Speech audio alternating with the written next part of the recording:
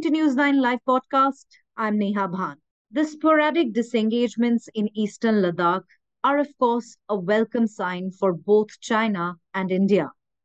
But it is yet to be seen whether these disengagements would lead to any cordial handshake between Chinese President Xi Jinping and Prime Minister Narendra Modi on the sidelines of the SCO summit in Uzbekistan come September 15th and 16th.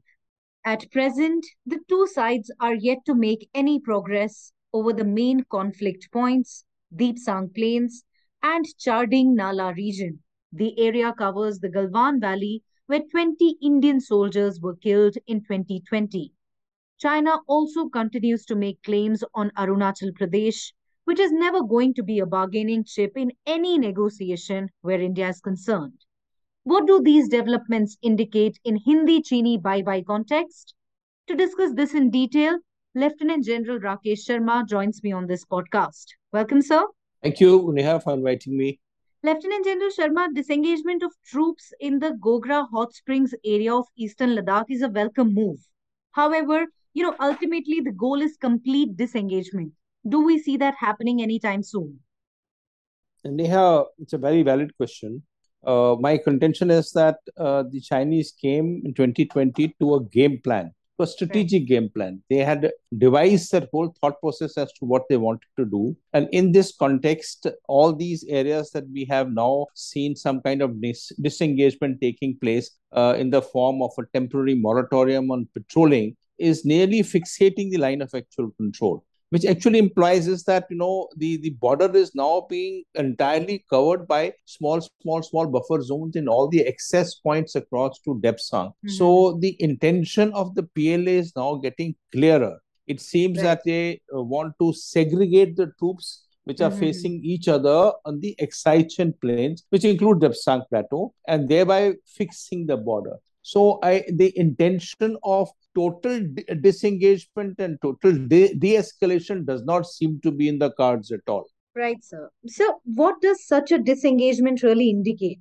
So, if you start from north and you come down to south, except in this disengagement which has happened now on PP 15, PP 15 is a on a pass. It's called a Jianan Pass. It's a high area of the Nala called Kurang, which comes closer towards Gogra. Now, the Chinese didn't have a road on the other side of PP 15. They didn't want to allow us. And we used to patrol to the area of PP 15. The Chinese were not wanting to us to come to that area of the tip of the pass so that we could look into the other sides toward the Psang Plateau. So they have now created a buffer by which probably, I mean, it's not been clarified as yet. Mhm. They would have created a buffer pushing us a little away from PP 15 and thereby making sure that their PP 15 and the areas or Depsang plains are not visible to us. So it's a Mhm. very deliberate move of PP 15 which has happened there.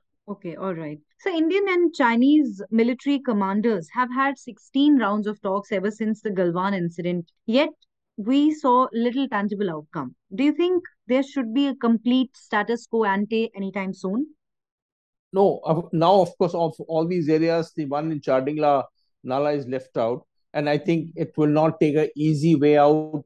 Like PP 15 turned out to be a very difficult point. Similarly, Chardingla will be a very difficult point because we used to patrol to Chardingla. Now there is a block being carried out by the Chinese on the Chardingla Nala. Thereby, they are not wanting us to patrol to that area. How we will find a way out of this, I don't foresee in a near future. So I would venture to say that the Chinese had a clear intention as to what they wanted in Eastern Ladakh, and they have, in some manner, achieved it. It is not their 1959 line. They have not reached the 1959 line, but I think they seem to be satisfied in what they are getting. All right, all right.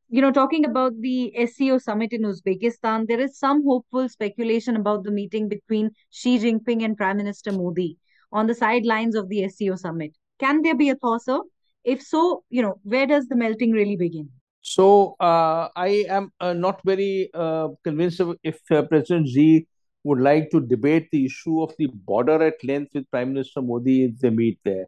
There are many other issues that they would like to debate there. Of course, trade. There are issues about students wanting to go there. There are many other issues that they will be there. Now, the border, I think the PLA, what the PLA has achieved in the course of 2.5 years, they're not going to relent and move away and cause any kind of a changeover back to status quo. You look at the statement Miss Mao made the day before yesterday. Right. Miss Mao is the foreign affairs spokesman, Right, and sir, she right. said we don't. She said we don't accept the so-called status quo created by India's illegal crossing of LSC.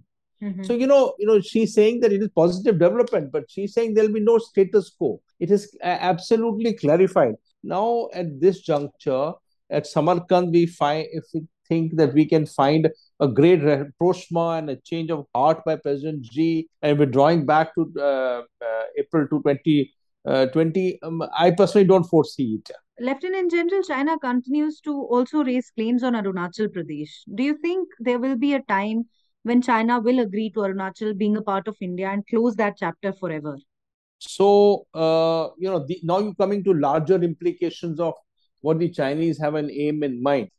My opinion is that the Chinese want to retain a kind of geostrategic pressure on India, and to retain the geostrategic because India has the potential to rise up to a level. We have a geostrategic location that matters to China immensely, especially the peninsula we have into the Indian Ocean. And, thereby, Chinese have anxieties on Indian score. And of course, we have now getting relations with the United States, which is considered as the biggest foe. So, having said that, for them, it is important to create a pressure, a geostrategic pressure on India on the wall the while. So while they will also not relent on Arunachal Pradesh, they will also keep creating infrastructure closer to the border, the kind of military infrastructure. They will also retain the troops and formations and units that had come from Xinjiang into these areas of Xinjiang opposite Eastern Ladakh and elsewhere, so that the pressure is retained. That it is kind of game that they are playing. So don't settle the border, but saying all is good. So these statements which we hear from Wangi saying that okay, we should resort, let's take a long term view, shift from emergency management to normal border management and control mechanisms. This is a statement is making. The WMCC, after WMCC, a similar statement came up from the Chinese, says that we need to strive to switch from the emergency response to normal management and control, meaning this border which we have achieved and the pressure that we have, we will retain in this form.